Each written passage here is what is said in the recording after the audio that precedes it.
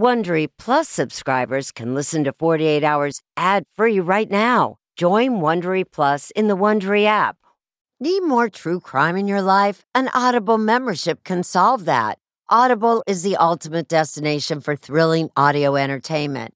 As an Audible member, you can choose one title a month to keep from the entire catalog.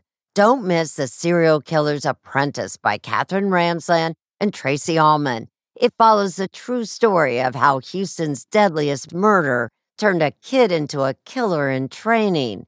New members can try Audible free for 30 days. Visit audible.com/48 hours or text 48 hours to 500-500. That's audible.com/48 hours or text 48 hours to 500-500 to try Audible free for 30 days. Audible.com/48 hours. This spring, if you'd rather spend time enjoying your lawn instead of trying to keep it alive, there's good news. True Green is the easiest and most affordable way to get a beautiful lawn. All you have to do is water and mow, and they'll do the rest. Weed control, fertilization, aeration, and even some things you might not even think of. They'll do all of it, while you can do literally anything else. With True Green, you can have your lawn looking as good as a putting green. That's not hyperbole. True Green is the official lawn care treatment provider of the PGA Tour. True Green offers a satisfaction guarantee, and they have a verified best price promise, which guarantees you the lowest price with no compromise on quality. You do you. Let True Green do your lawn care. Visit TrueGreen.com to get the best lawn at the best price with the best people guaranteed. Real people, real crimes, real life drama.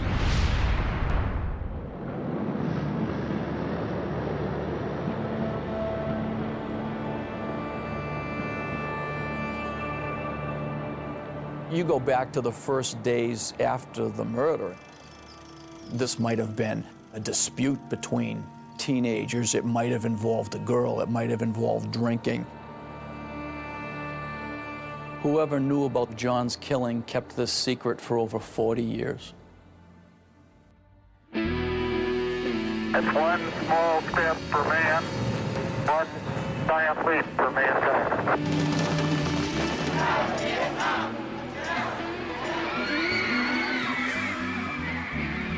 September 26, 1969 is the day that changed the lives of Bill and Evelyn McCabe forever.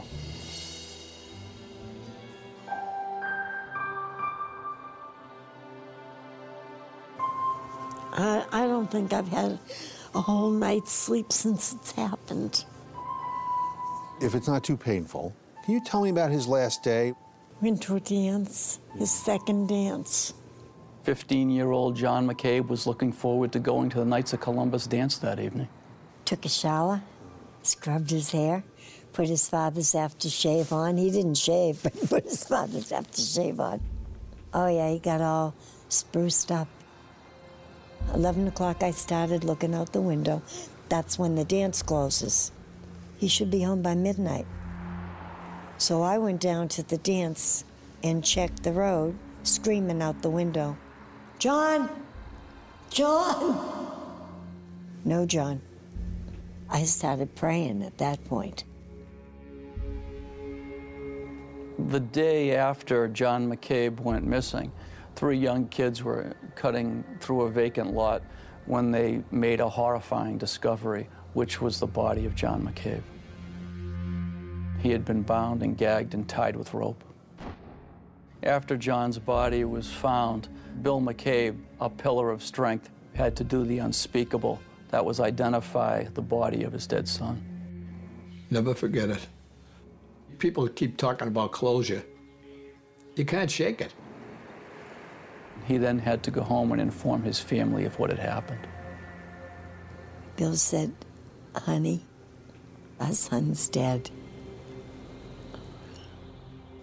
Well, I was a senior in high school. Were you fearful? Yes. They hadn't caught the people that killed my brother. Did you think when you looked at kids in your classes, maybe it's him, maybe it's him? Yes, maybe it was them. Maybe they knew something. How could they not know anything? Without physical evidence, without a witness, this case remained unsolved for several years, and several years became decades. Ready? This is it. I pray every day justice will be served. There was only one way this case was going to be solved. Do you solemnly swear that... And how old were you in 1969? 17.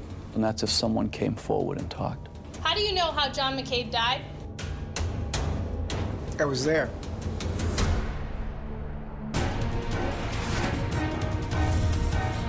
I'm Richard Schlesinger. Tonight on 48 Hours, The Pact.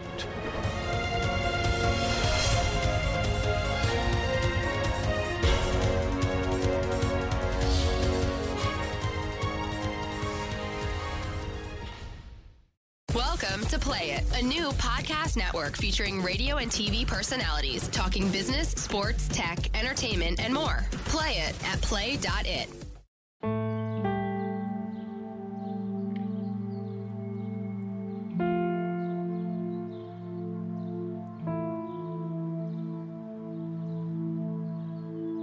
It took almost every ounce of strength left in his 85-year-old body to get to the witness stand.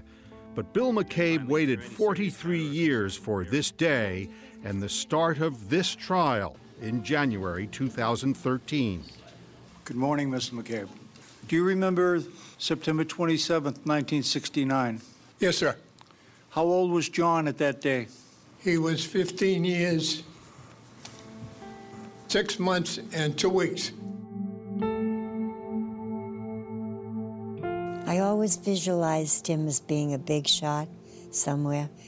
John Joseph McCabe, my son JJ, you know. But I never got to see any of those things. In the fall of 1969, 2 men had just landed on the moon. Beautiful, just beautiful. Thousands had just crashed at Woodstock.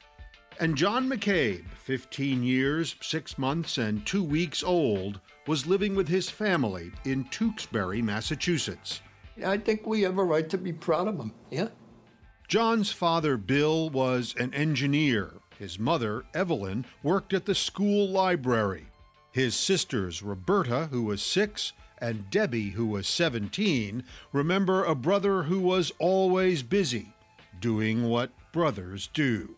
It was pretty interesting. You open the closet door and your closet's filled with grasshoppers. I just remember his hands were always dirty, like with oil or grease or a frog in his hand. So you brought home a goose once, too. Oh, yeah, Canadian goose. Big sucker. It's fun to watch you talk about this because your eyes light up. I mean, you have very fond memories of those days. Yeah. Evelyn holds on to any reminder of her son. I have John's money.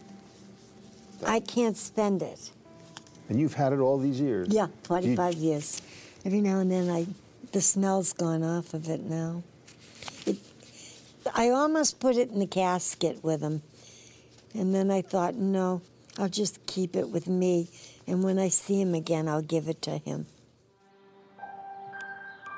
When she last saw John, Evelyn gave him permission to go to that dance at the Knights of Columbus Hall. I let him go. I let him go out the door. I shouldn't have. The next day, police came to the house and took Evelyn's husband to the basement to talk. They didn't want me to know anything. But you heard. I heard them. Evelyn got on her knees and pressed her ear to a vent in the bathroom. This is where I could hear everything that was going on down cellar. The police were telling her husband John's body was discovered in a vacant lot in the neighboring gritty city of Lowell. Well, what did you hear? I heard that he was tied up and there was tape on his eyes and his mouth. I heard a lot. I cried. I laid there and cried. A huge investigation was launched by the Lowell, Tewksbury, and Massachusetts State Police. What evidence did they collect at the scene? The rope that was used to tie John up, tape that was used to tape his eyes and his mouth, all of his clothing, his shoes. Jerry Leone was the local DA who years later took on the case. Today, he's a partner in the law firm Nixon Peabody. There was forensic evidence, but it wasn't really meaningful because you couldn't tie it to anyone in particular. But the case looked promising at first. A witness had spotted a car near the crime scene that night. I believe the way he had described it was a 1965 Chevy Impala colored plum or maroon. Then another tip led police to a schoolmate of John's, 16-year-old Mike Ferreira, who says he barely knew John. I probably seen him like a handful of times in my life. I didn't really, he wasn't a friend. Ferreira and his friend Nancy Williams were questioned because they had picked up John when he was hitchhiking on his way to the dance. I picked him up and I gave him a ride to the corner, and I never saw him again. Ferreira told police that while the dance was underway, he left Nancy and met up with his best friend, Walter Shelley. Me, Walter, and Bob Ryan took a ride to Lowell, try to get some beer. They were in Walter Shelley's car. It was maroon, and it was a 1965 Chevy Impala. Police searched it but found no evidence. Still, Walter Shelley was now a person of interest. He was brought in for questioning and later polygraphed 5 times. The test showed he was lying in all vital areas of the questioning. If you read the reports, now you start seeing Ferreira and Shelley, Shelley and Ferreira. Ferreira was questioned multiple times. I knew where they were going. Not totally stupid. But Ferreira wasn't helping himself. At one point, while joyriding with some friends, he suddenly blurted out that he killed John. I was 16, we're drinking, joking, and I said, yeah, I did it. They knew I was joking. I was a joker. Leone says police were not amused, but there was no way to corroborate what Ferreira said. Without physical evidence, without a witness statement putting him at the scene, the Ferreira lead kept drying up. There were dozens of other people police investigated, other teens, local drug dealers, and pedophiles. Detectives worked this case hard for 2 years, while Bill McCabe worked on a record of his son's life. I wasn't trying to be an author or anything like that.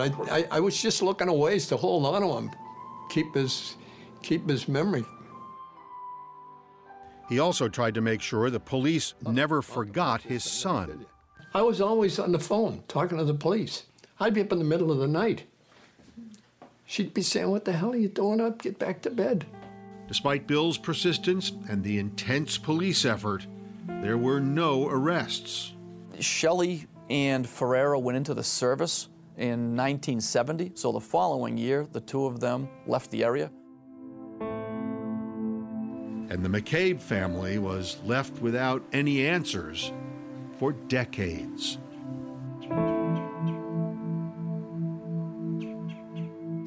Welcome to Play It, a new podcast network featuring radio and TV personalities talking business, sports, tech, entertainment, and more. Play it at play.it.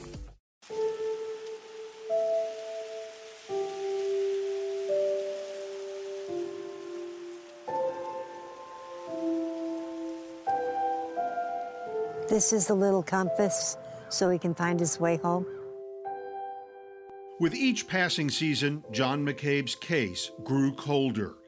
But his mother kept asking the most painful questions about how he died. I tried to strangle myself, just to visualize what it felt like. I wondered, did he call for me? What kind of a mother was I? I wasn't there for him. For a time, Evelyn set a place for John at the dinner table. His absence was a constant presence in the house. You can't just do something wrong and not have to pay for it. The case stalled for some 30 years until November 2000. John and I went just about everywhere, you know. when Jack Ward, a childhood friend of John's, made good on a decades-old promise to Bill McCabe. He would say, Jackie, if you hear anything about John, you keep your eyes out and let me know. I says, if I ever hear anything, Mr. McCabe, you know, I'm going to tell you. Ward had been at a cookout at this house in Tewksbury where he ran into a kid from the old neighborhood, Mike Ferreira. This photo was taken that day. We're all sitting around drinking, and that's when he just blurted out, I know who killed John. And he said it to me again. I know who killed John. And, you know, finally I said, who? And he says, Walter. I said, Walter Shelley. He says, yeah. Walter Shelley. I said, what would be Walter's motive to kill John? He said, Marla, because of Marla. Marla Shiner. Ward said she was Walter Shelley's girlfriend back then, but he said the trouble was Marla also seemed to like John McCabe, and by all accounts, Walter Shelley was one very jealous young man. The footage you see was taken a few years after the murder. Ward admits he sat on the information for a while, worried about how to tell Bill McCabe. You go knocking on somebody's door and say, hey, I know who killed your son. You better have it right. I was shocked when he told me. So I scribbled it on a piece of paper. I put it in the Bible on a page beginning the book of John so I wouldn't forget it. And I immediately called the police. But it took many more calls from Bill McCabe and 3 more years for police to show up at Ferreira's door. It was now 2003. Ferreira worked as a forklift operator, lived in Salem, New Hampshire, and Nancy Williams, his friend back in the day, was now his wife. Mike wouldn't hurt a fly. Never, I know, he wouldn't. Ferreira says he remembers the cookout conversation with Jack Ward very differently. Jackie went and told them, I said, Walter Shelley killed him. I never said that. And at this cookout, you know, I already had a few drinks, and he's running his mouth, Shelley did it, Shelley did it. And this went on all afternoon. And finally, I got sick of hearing it. I says, he probably did it. Next thing I know, 3 years, 4 years later, I had the cops down my house wanting to talk to me about John McCabe. Ferreira also denies discussing the jealousy motive with Ward. That's his theory. I never said that. But again, there was no corroborating evidence. So, again, the case stalled. Well, what did they tell you about the investigation? It's going fine. It was always going fine. And how long did they tell you that for? And you know what? It was sitting on a frickin' shelf. But the police had not forgotten John McCabe. All right, thanks. In January of 2007, 37 years after the murder, Jerry Leone was sworn in as Middlesex County District Attorney. The Lowell Police Department took it upon themselves to visit me weeks after I'd been elected to say, we'd actually like you to focus on this one and take a hard look at it with us. Investigators had gone back over the files, and a name jumped out at them in Mike Ferreira's latest interview with police. In recounting the night of the murder, Ferreira said he was with Walter Shelley, but this time he added a name and said the other guy with them was Alan Brown. Edward Allen Brown's name surfaces as someone who we're going to focus on. Edward Allen Brown was 17 and lived not far from the McCabes when John was killed. He had long since moved away, but when police tracked him down, he said he knew nothing about the murder, never even heard of it. So how likely is it that he would never even heard of the murder of John McCabe in a town the size of Tewksbury? I'd say curious at the time. And police got a call from Brown's wife that was even more curious. His wife told police that she thought he was lying. His wife said that she thought he was lying? Right. Carolyn Brown indicates to police that 20 to 25 years earlier, her husband had told her about an evening where he was involved in a young man being killed. But even that wasn't enough. It was the same old story. There was no corroborating evidence and no real movement in the case until 2011, when Detective Linda Coughlin was assigned to find the killers. You think this case really took off when you met Detective Linda Coughlin? Yes, definitely. Why did you feel that way? Because of her attitude. She said, I'm going to get them. And she did. Detective Coughlin zeroed back in on Edward Allen Brown. He was retired from the Air Force and living in New Hampshire. Coughlin interrogated Brown just twice. But when Brown learned he failed a polygraph, he suddenly broke down.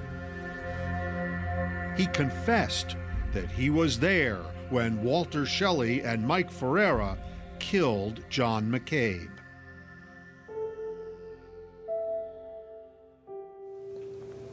Why? Lowell police brought in the McCabes and told them Brown's story about John's final hours. My dad started crying. He keeled over on the table.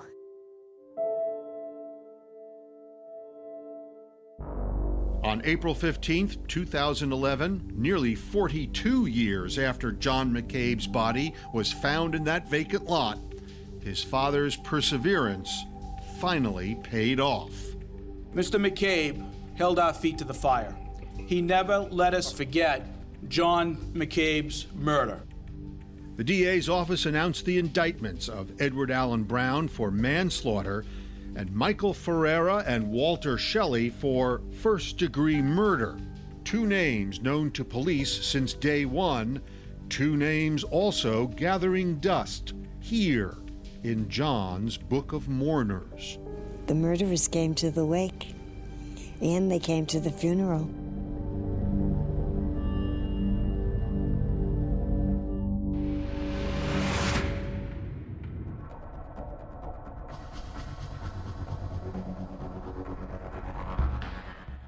Welcome to Play It, a new podcast network featuring radio and TV personalities talking business, sports, tech, entertainment, and more. Play it at play.it.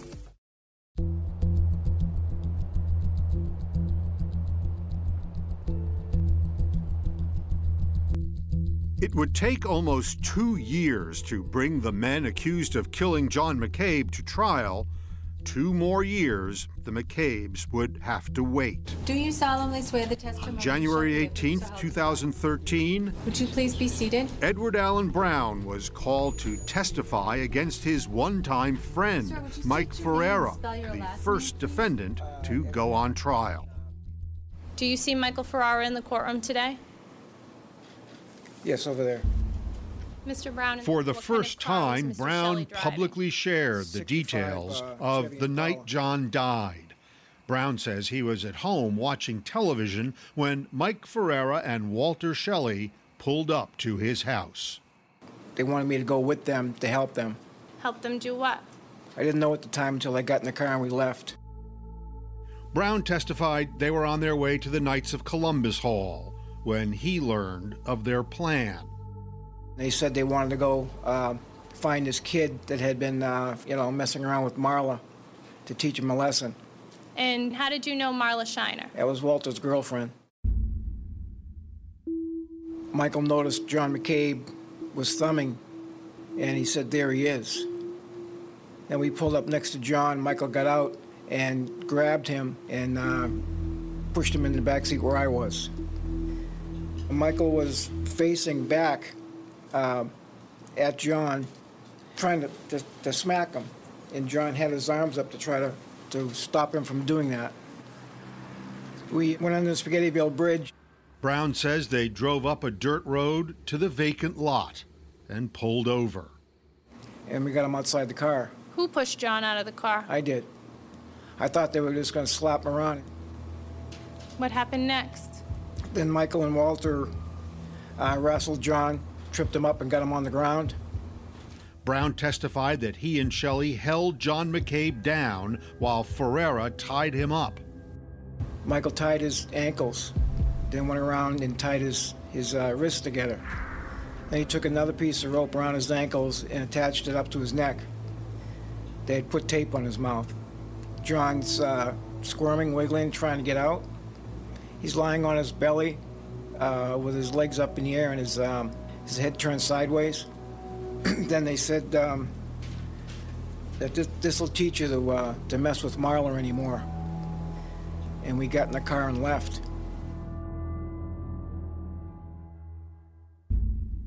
Brown says they drove around, drinking beer for a while. Then I told them that we should go back and let him go. Brown says they eventually returned to the lot. Michael and Walter got out of the car and went over to him. They were there for about 30 to 45 seconds, and they came quickly back to the car. We started to drive off, and one of them said that he wasn't breathing. John McCabe had died of strangulation.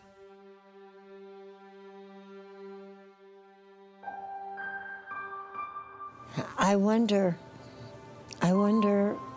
what he thought of that night.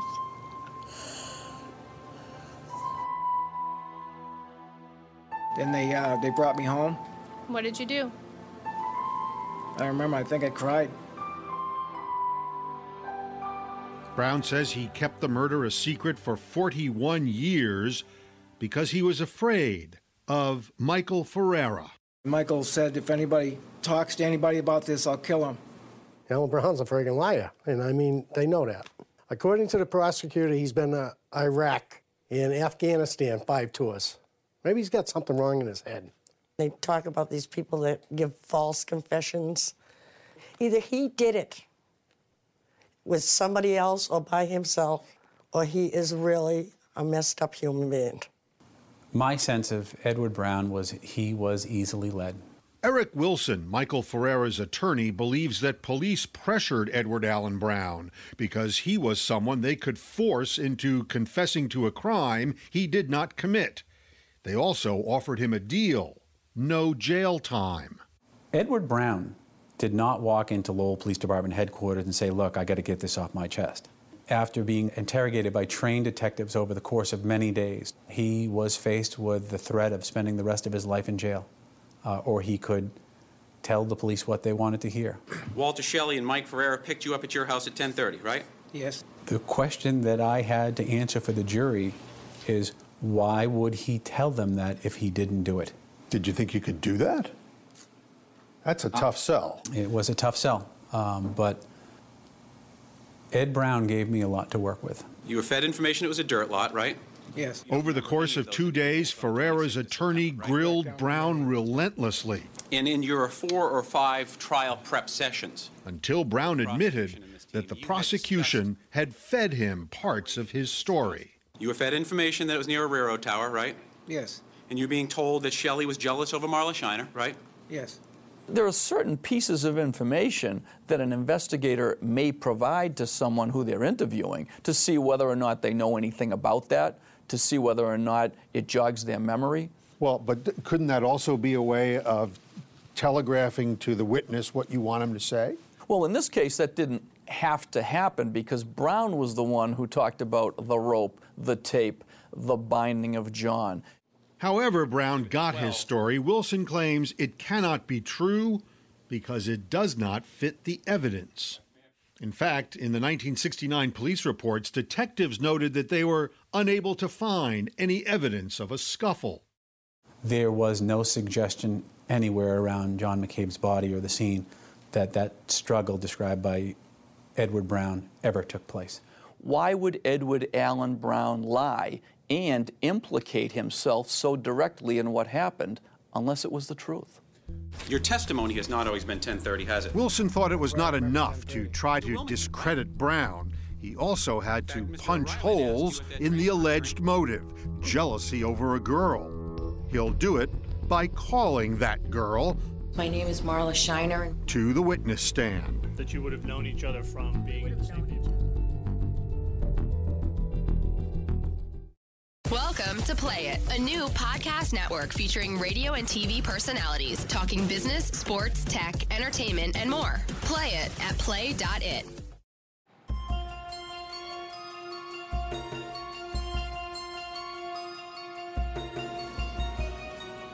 Mr. Brown, you've lied under oath when you're scared, right? Yes. You've lied under oath when you're nervous, right? Yes. You've lied under oath when you're frightened, right? Correct. Prosecutors had a problem with their star witness, Edward Allen Brown. He seemed to wither under strong cross-examination from the defense. You still can't get your facts straight, can you? No. So prosecutor Tom O'Reilly called Detective Linda Coughlin to counter accusations that she'd forced Edward Allen Brown to confess and fed him details. At any point, did you feed him information as to the investigation? Never. But Eric Wilson says Coughlin also had tunnel vision and ignored evidence of other suspects. There were a number of investigative reports and material that you either overlooked or didn't even know about. True? I don't know what you're referring to. How about Richard Santos?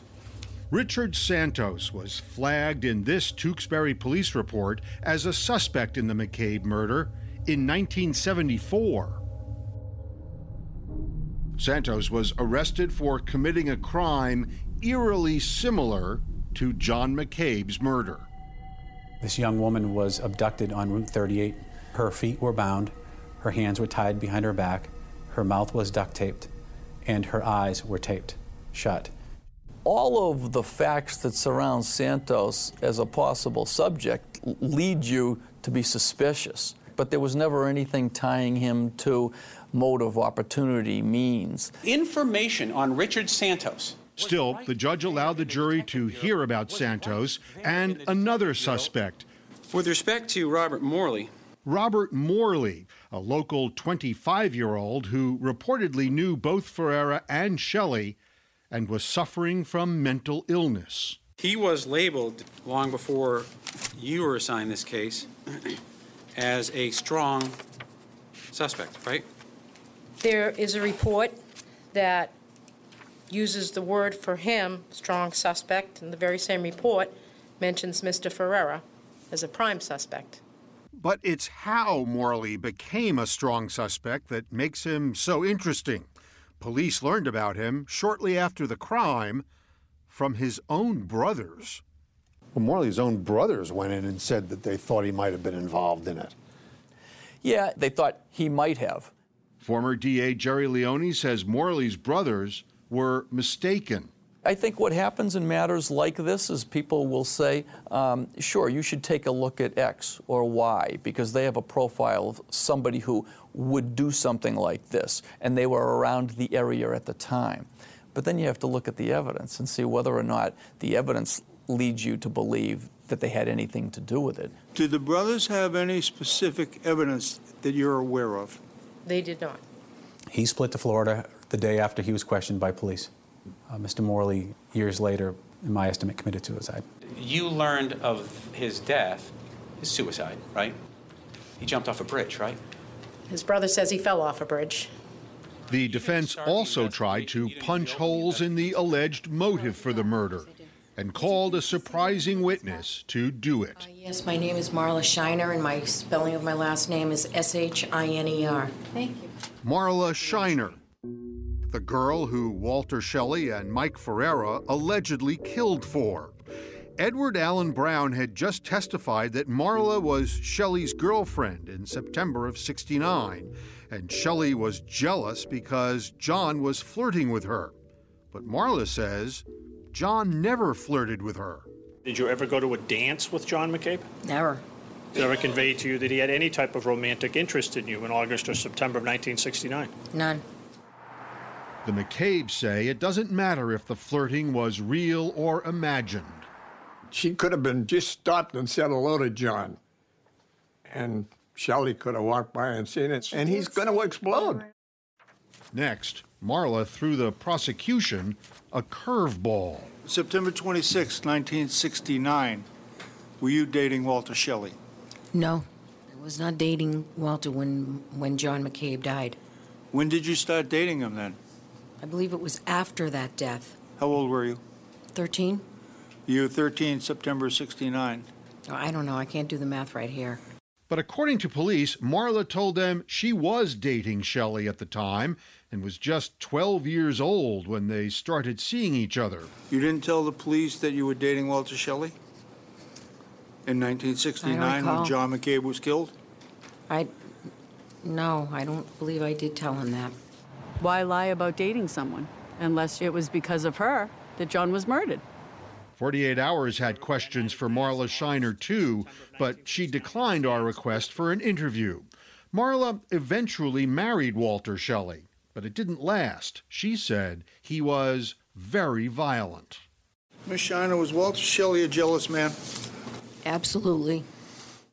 It appears that we're ready to proceed then. Judge, at this point in time, the defendant would rest. This was a hard-fought trial till the end, and then it was up to the jury to decide. Did Mike Ferreira help Walter Shelley kill John McCabe over a girl? Or was Edward Allen Brown telling a story the prosecution wanted to hear? It only took jurors 5 hours to decide. I told Michael that we had to hope for the best, but be prepared for the worst, and he was ready for that.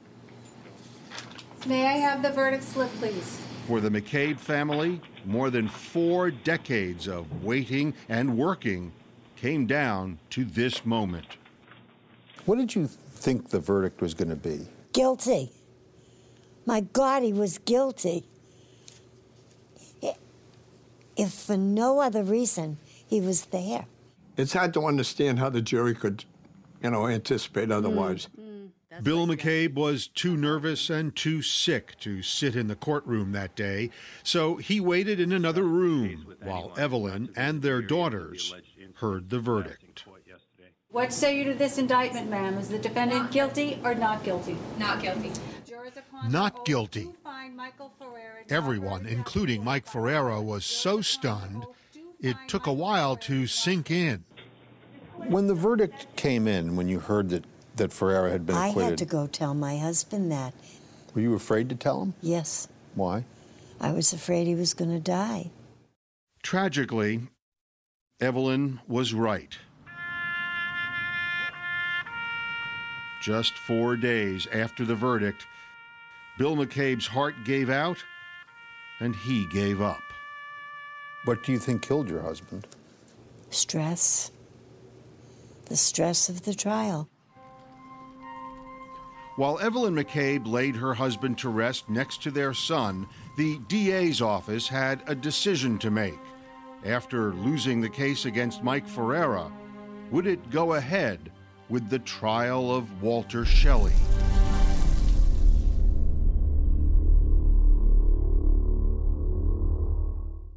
Welcome to Play It, a new podcast network featuring radio and TV personalities talking business, sports, tech, entertainment, and more. Play it at play.it.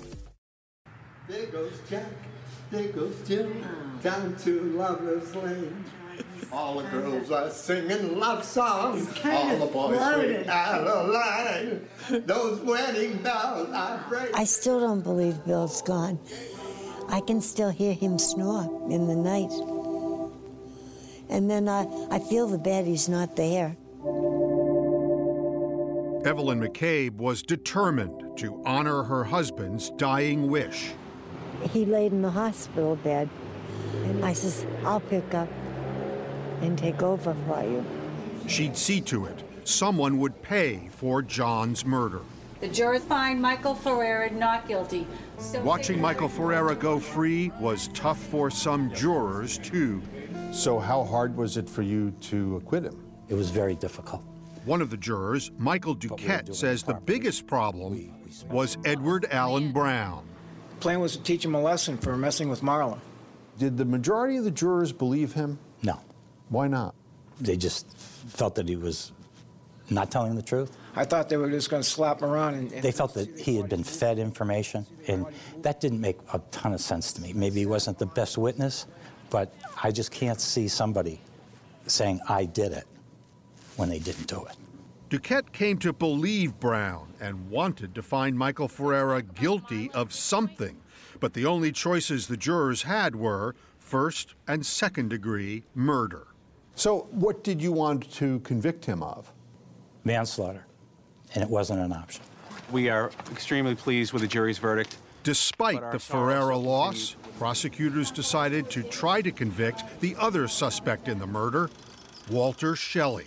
The acquittal in the Ferreira case didn't do anything to lessen our belief that we had the right people who were responsible for killing John McCabe. All rise. September 3rd, 2013, 7 months after Michael Ferreira's acquittal. This murder was about John McCabe. It was Walter Shelley's turn to stand trial. Shelley was 17 the night of John's murder. He's now 61, remarried, and has lived quietly in Tewksbury ever since, just a few miles from Evelyn McCabe. Walter Shelley is sitting on the small of his back, holding the hands down. If convicted of first-degree murder, Shelley could spend the rest of his life in prison. They wrestle him to the ground. It was the same case prosecutors presented against Michael Ferreira, the same motive, jealousy, and the same evidence, ropes that came off the victim's body, presented by the same witnesses, Marla Shiner, Detective Linda Coughlin, and once again the state's star witness, Edward Allen Brown. I heard one of them say, he's not breathing. Was it any easier to sit through the second trial? No, I want to say it was harder. Dad wasn't there for backup. You were called a liar repeatedly. Yes, I was. Brown seemed less rattled this time, more confident, and the McCabes allowed themselves to hope. I can keep my fingers, my toes, everything crossed. During closing arguments, the defense called Brown a liar. He'll tell you whatever you want to hear. But the prosecution argued that Brown would never implicate himself in a crime he did not commit. What did he confess for? He was talked into it? The week-long trial went to the jury. This would be the McCabes' last chance to see someone held accountable for killing John. We had faith that the jury was going to come with the right answer this time. Finally, 2 days later, a verdict. Both person, has your jury agreed upon its verdict? Yes, we have. Pass the verdict slip forward, please. Walter Shelley's wife and family waited nervously. Evelyn McCabe couldn't bring herself to even sit in the courtroom and had to wait outside. She couldn't hear another not guilty. May the verdicts be recorded, Your Honor. She was scared she was going to drop dead. Charging the defendant, Walter Shelley, with the offense of murder. What say, was the defendant guilty or not guilty? Guilty. Murder. Guilty of what? First degree. Guilty and life behind bars for Walter Shelley. This jury believed Brown. So when you heard guilty, do you remember the first thing you thought? I thought my father would be proud. We got one of them. It was the final twist in a mystery filled with them. For the same crime and on the same evidence, one man walked free, one man went to prison.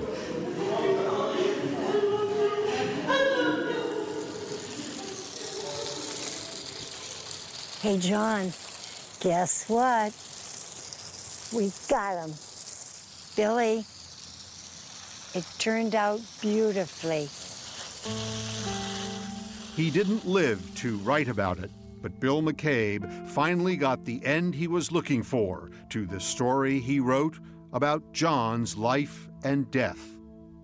A story that took 4 decades to play out. He was 15 years, 6 months, and 2 weeks. About his boy, who will be 15 years, 6 months, and 2 weeks old forever. Please, John. Please take good care of him until I get there. Please, and then I will.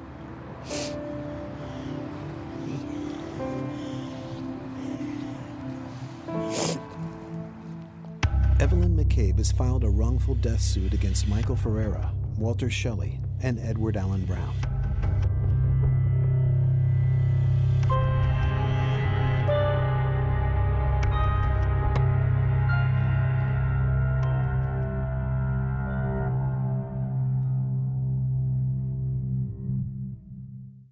I can't say I've ever had a case like this case. They had a woman who had accidentally shot her husband with a revolver twice in the head. I'm sorry, they what? They morph into cartoon characters. What's up, Doc? And she said she began to talk to him in her Elmer Fudd voice. Oh, no more bullets. No more bullets. No more bullets? She claimed she morphed into Elmer Fudd. He told me there was no bullets in the gun. Did you ever consider the possibility that this Bugs Bunny defense could be true? 0% chance it's true. CBSN, the live digital news network from CBS News. Watch live anywhere, anytime. CBSN, CBS News, always on. Hey, Prime members, you can listen to the 48 Hours podcast ad-free on Amazon Music. Download the Amazon Music app today. Or you can listen ad-free with Wondery Plus in Apple Podcasts. Before you go, tell us about yourself by completing a short survey at Wondery.com/survey.